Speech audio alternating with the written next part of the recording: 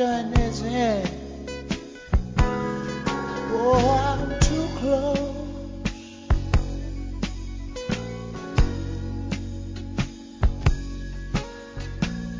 to shaking hands with all my friends. You know I'm too close. Oh, Welcome to our Soul Food Podcast, a ministry of Calvary Chapel, Princeton, West Virginia. Chapter 5, verse 24. Please stand when you get that.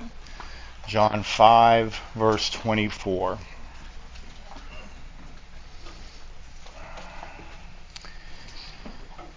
Jesus speaking says, "Truly, truly, I say to you, whoever hears my word and believes him who sent me has eternal life. He does not come into judgment, but has passed from death to life. Truly, truly, I say to you, an hour is coming and is now here, when the dead will hear the voice of the Son of God, and those who hear will live. For as the Father has life in himself, so he has granted the Son also to have life in himself. And has given him authority to execute judgment, because he is the Son of Man.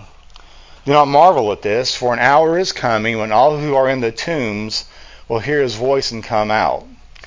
Those who have done good to the resurrection of life, and those who have done evil to the resurrection of judgment." Lord, bless your word today. I pray, Father, that you would prepare hearts, and Lord, that it would go forth and bear abundant fruit in everyone who is represented here today. I ask these things in Christ's name. Amen. Thank you. You may be seated.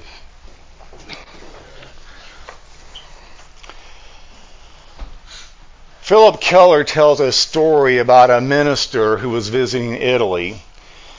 When he was there, he saw the grave of a man who had died centuries before, who was an unbeliever.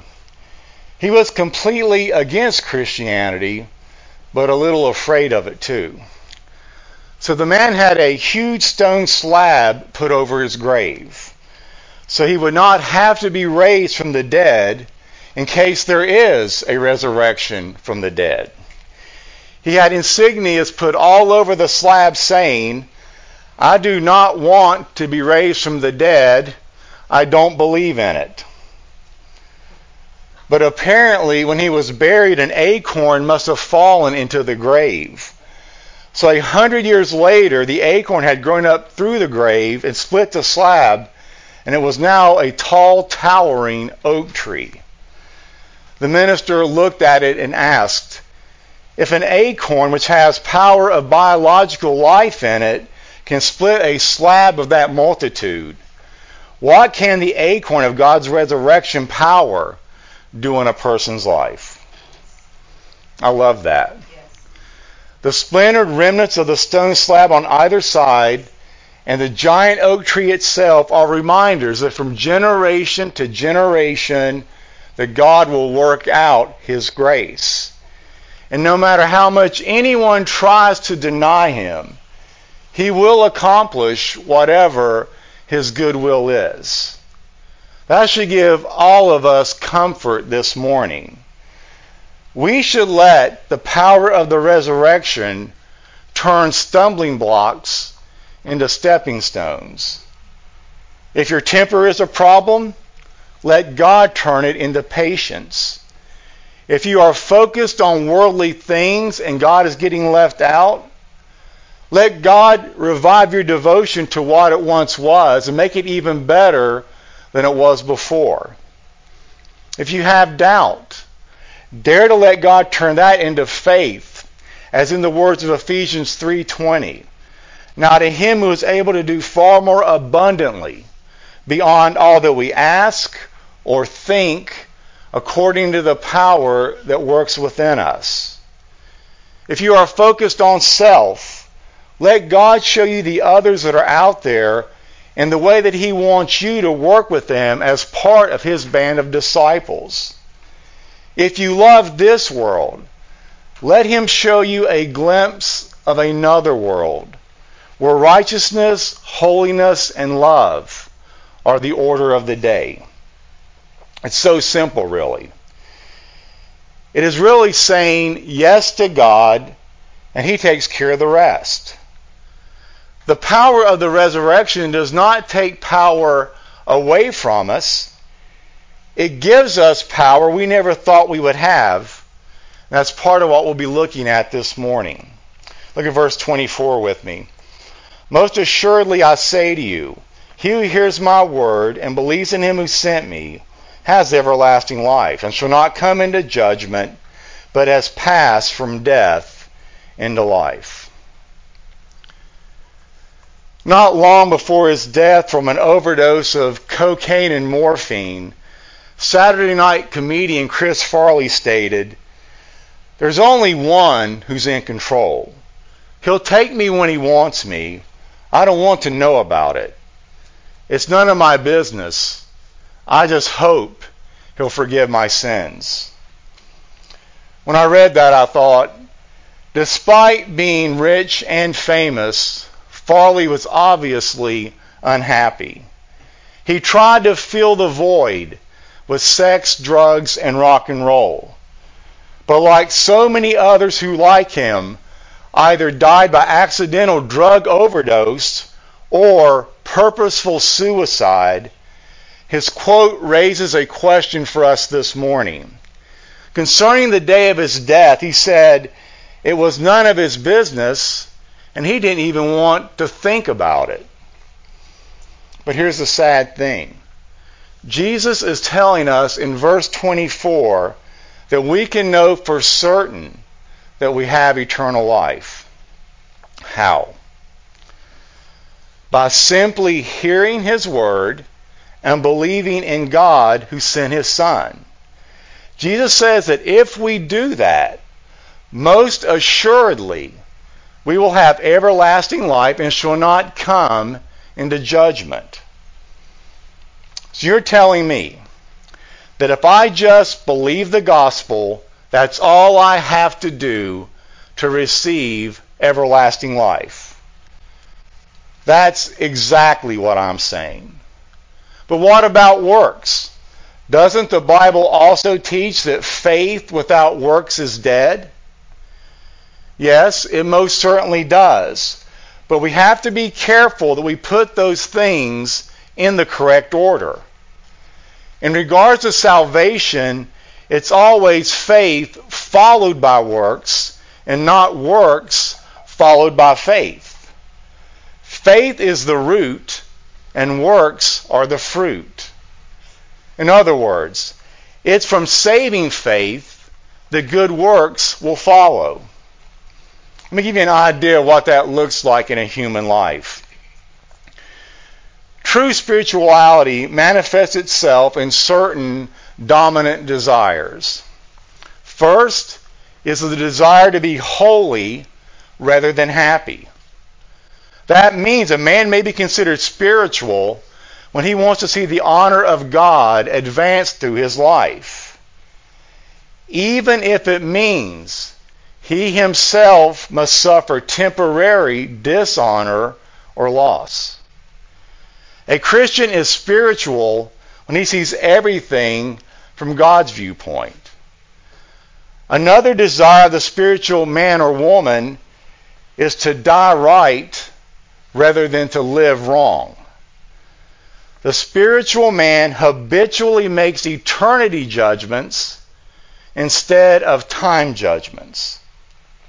Okay, but how do I know how to habitually make eternity judgments? The only way to be completely sure is by filtering our judgment through the grid of Scripture. And the only way we can do that is by having a working knowledge of the Bible. You don't even have to know the Hebrew and the Greek, but you should know it well enough that it becomes the guide to your behavior and your desires. Not only that, the desire to do that is an internal proof that we truly do have eternal life. Now, some have imagined that this life is not everlasting. Some have argued that it is not eternal. But if that can be so, then words have no significance, and the Word of God is meaningless. If eternal life can be lost, it is not eternal.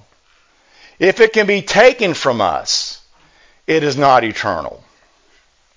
Let me ask you a question. Are the traits of God changeable? Certainly not. Then his gifts cannot be withdrawn. The Bible says God's gifts and his call are irrevocable. If God has given us 10 years of life, then that life cannot be lost before the end of those 10 years. If he has promised us 1,000 years of life, then that life cannot be lost before the end of 1,000 years. In the same way, if he has given us eternal life, then that life is eternal life.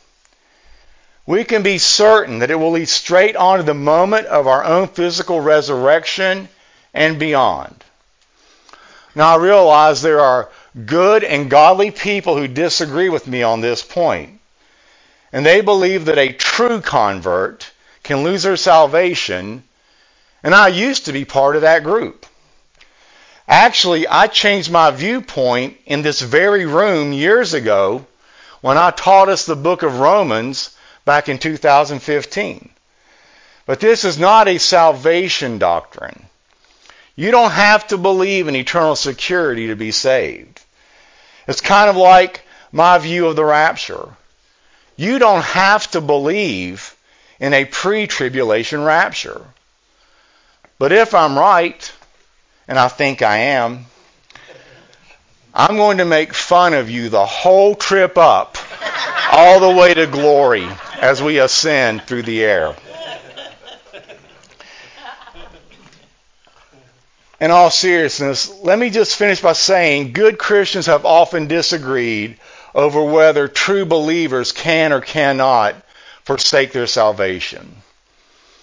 Perhaps we should compare our situation to riding in the back of a pickup truck. All true believers are on board. Some Christians believe the tailgate is closed and locked. Others believe it is left open. In either case, the logical thing to do is not to see how daring we can be by leaning out the back, but to ride as close to the cab as possible. Look at verse 25 with me. Most assuredly I say to you, the hour is coming and now is, when the dead will hear the voice of the Son of God, and those who hear will live. Jesus' phrasing in verse 25 is interesting because the phrase will hear takes on a double meaning. He is saying that the dead, that is, all of humanity that has died, will one day hear the voice of the Son of God. But only those who hear will receive life. The first hearing is literal. That's the mere exposure to the sound of his voice. The second hearing has to do with comprehending the message and believing it. The irony, of course, is that dead people cannot hear anything. His statement has both a present and a future aspect. He will summon the dead to judgment on the final day. However, the dead can receive life now. I wonder this morning, have you heard his voice? Did you know that in Palestine today, it is still possible to witness a scene that Jesus almost certainly saw 2,000 years ago? It is that of Bedouin shepherds bringing their flocks home from the various pastures where they have grazed during the day. Often those flocks will end up at that same watering hole around dusk. This causes them to get all mixed up together as several small flocks turns into just a convention of thirsty sheep. The shepherds do not worry about the mix-up, however. When it is time to go home, each one issues his or her own distinctive call by a special trill or whistle, or a particular tune on a reed pipe. And that shepherd's sheep will withdraw from the crowd and follow their shepherd home. They know whom they belong to. They know their shepherd's voice, and it is the only one they will follow. If you haven't heard his voice this morning, and if you are one of his sheep, I pray you come to know that voice in a more intimate and powerful way. And I include myself in that prayer. Verse 26, please. For as the Father has life in himself, so he has granted the Son to have life in himself, and has given him authority to execute judgment, also because he is the Son of Man. Jesus then tells them that just as the Father has life in himself, so he has granted the Son the same ability. Or to put it another way, God has always been and is the uncreated creator. I'm going to give you a fancy theological word you can impress your friends with. The doctrine of God always existing is known as aseity. Webster defines aseity as the quality or state of being self-derived or self-originated, specifically the absolute self-sufficiency, independence, and autonomy of God. Think of it this way. God has always existed. God is not created. He is eternal. He cannot do anything if he did not exist. Therefore, it is impossible for God to create himself. If God is self-existent and depends on nothing else for his being, then he is necessarily without cause and eternal.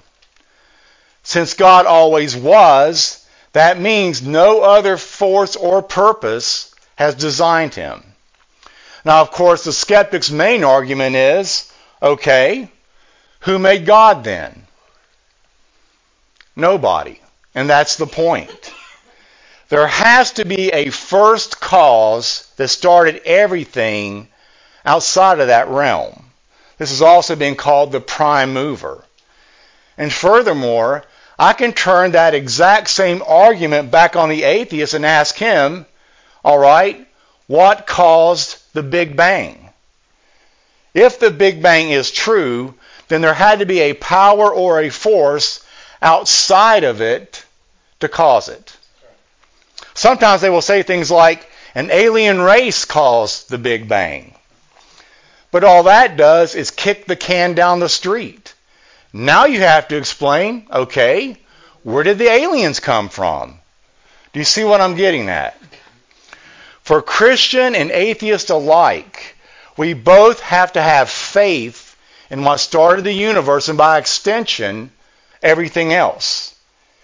And I think if a person is being intellectually honest, there is far more evidence through the fine-tuning of the universe and other things that point to a creator instead of an explosion that by chance created all we see. I do believe in the Big Bang, by the way. I believe God said it, and bang, there it was. Verse 27 reminds us of something we touched on last week, and that is that God has given Jesus the authority to execute judgment. Jesus validated his qualification to judge all of humanity because he is both the Son of God who can give life and the Son of Man who experienced life as a human, yet without sin. Let this thought grip your mind. God has appointed a day in which all men and women who have ever lived will be brought before him and judged. And what that means is, death is not the end. Therefore, you and I, whoever we may be, must stand before him. Will our judgment be unto life because of our relationship to Jesus Christ? Or will our judgment be unto condemnation? Will the judgment unite us to God? or be the means of our separation from Him forever. William Barclay says quite accurately, the point is not, am I as good as my neighbor? The point is, am I as good as God? The point is not, is my scholarship and is my piety greater than that of other people whom I could name? The point is, what do I look like to God? He finishes by saying, so long as we judge ourselves by human comparisons, there is plenty of room for self-satisfaction. And self-satisfaction kills faith, for faith is born of the sense of need. Barclay finishes with this point. But when we compare ourselves with Jesus Christ and through Him with God, we are humbled to the dust. And then faith is born, for there is nothing left to do but to trust in the mercy of God. What was Barclay telling us? It is only when we compare ourselves with God that we realize the need for a work of redemption accomplished by a Savior who comes from God to lift us up to Himself. I truly hope we all understand that this morning, because there is no other way. There is no plan B. It is simply Jesus or judgment. I pray we all choose the Savior. Look at verse 28. Do not marvel at this, for the hour is coming in which all who are in the graves will hear His voice and come forth. Those who have done good to the resurrection of life, and those who have done evil to the resurrection of condemnation. There is a difference between temporary and permanent. Temporary refers to something that can be changed. Permanent refers to something that cannot be changed. Am I brilliant or what?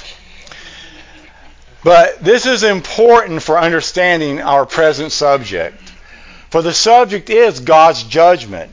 And the central point is that God's judgment will establish a permanent distinction between men.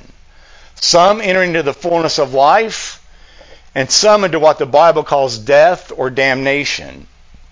In describing the fate of humankind in verses 28 and 29, Jesus explained the two possible destinies: life, which is eternal life, or judgment. Now, taken by itself, this statement would appear to declare that one's eternal destiny is determined solely by his or her deeds. That is to say, bad deeds lead to hell, while one can enjoy heaven as a result of good deeds. But that is a wrong interpretation, and this is why. Now, to be sure, theoretically, a person can go to trial before God the judge, and if he or she is found to be morally perfect, can enter heaven. In a practical sense, however, no one is morally perfect. Therefore, to face judgment is to face condemnation. Consequently, Jesus uses the two ideas interchangeably, as in judgment is condemnation. His point is we need to avoid judgment altogether through belief in the gospel. Why? Because left to ourselves, all of us will gravitate to the lust of the flesh by sinning. The word peccable means capable of sinning.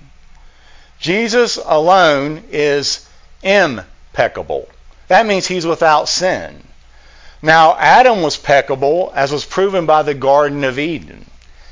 Now, you and I, like Adam, can choose either to sin or not to sin.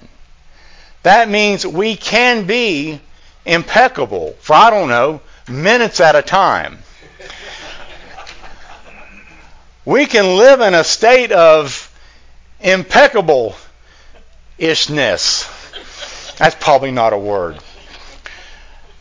But no one in here or on earth today or throughout human history can stand before God solely on the merits of good behavior. Now, not to beat a dead horse, Of course, works are important and are proof that we truly do have saving faith. And we need to see this aspect of Christ's teaching too, and that the works that Christians do also bear witness to Jesus. A.W. Pink, one of the great commentators on the book of John, has written, "If our works are dead works, wood, hay, and stubble, which shall be burned up in the coming day, that proves we are carnal, walking after the flesh, and such a witness will dishonor and grieve him whose name we bear. But if we abound in good works, that will show that we are walking after the Spirit, and our fellow believers, seeing our good works, will glorify our Father which is in heaven." If you will allow me a quick trip down the rabbit trail, I wonder how differently would the world view Christians if we focused on our own failings as much as we do on society's. As I read the New Testament, I am struck by how little attention it gives to the faults of the surrounding culture. Jesus and Paul say nothing about violent gladiator games or infanticide, both common practices among the Romans. However, in a telling passage, the Apostle Paul responds fiercely to a report of incest in the Corinthian church. He urges strong action against those involved and quickly clarifies, not at all meaning the people of the world. Paul says, "What business is it of mine to judge those outside the church? Are you not to judge those inside? God will judge those outside." Am I saying that we should not engage our culture? Of course not. What I'm saying is we should be far more concerned about our own personal lives. Anyway, I threw that in for free. Just something to think about. These verses present three doctrines. First, death is not the end of existence. Secondly, there are two forms of existence beyond the grave, one good and one terrible. And thirdly, the particular kind of existence to be entered into depends upon the individual's relationship to the Lord Jesus Christ. The obvious conclusion is that each person ought to examine himself in regards to that relationship. The first point of Christ's teaching is that physical death is not the end of existence. It was not the end either for himself or for others. Quite clearly, he expected to die. He said that he was going to give his life as a ransom for many. He told his disciples that he was going to go up to Jerusalem where he would be arrested, beaten, and then killed because of the hatred of the religious leaders towards him. All this happened. Yet, Jesus also spoke of the fact that he would rise again after 3 days and return to his disciples. We see from this text that Jesus expected others, both good and evil persons, to live on. It is therefore obvious that according to Jesus, the grave is not the end for anyone. The saved are given resurrection bodies to endure the glories of heaven, while the lost are given resurrection bodies to endure the agonies of hell. Of course, people cringe at this. How could a good God create such a hell for those who reject him? I have no problem with this. Just don't go there then. He sent his only Son to provide a way out. All we have to do is accept that gift. Also, keep in mind that resurrection is not reconstruction. It does not imply that God puts the pieces back together again. The resurrection body is a new body, a glorified body, suited for the heavenly environment. It's the kind of body where you can eat hot fudge sundaes all day, every day, and still lose weight. It's going to be fabulous. Death is not the end of the believer. nor will he live in heaven as a disembodied spirit. God says the whole person, and that includes the body. But here's the sobering truth. Both groups of people will live eternally. And that's the way the text ends. There is a plea on his behalf to escape the wrath of God. This text exposes so many areas in the arena of what people think about the afterlife. False doctrines like universalism that teaches that everybody created goes to heaven, or that you can come to God any way that you choose as long as you are sincere. It exposes annihilationism that teaches that at death you cease to exist in any realm. It also contradicts purgatory that teaches that on the other side of death that there is a purging that will allow you to enter heaven. There are no second chances after death. It eliminates the doctrine you can be saved by just being a decent person and doing good works. And finally, the idea of a dead faith, which is you did a bunch of Christian religious things, but you were never truly converted by the Spirit of God. As we wrap up, not only is choosing Christ the best choice for eternity, choosing Him is the best way to live a joyful life full of purpose, even now while we walk this earth. A few years ago in California, the story broke about a little 6-year-old boy. He would go to church, but the church leaders noticed there was something not quite right about the little boy's behavior. They asked him about his parents, and he said he was being raised by his aunt.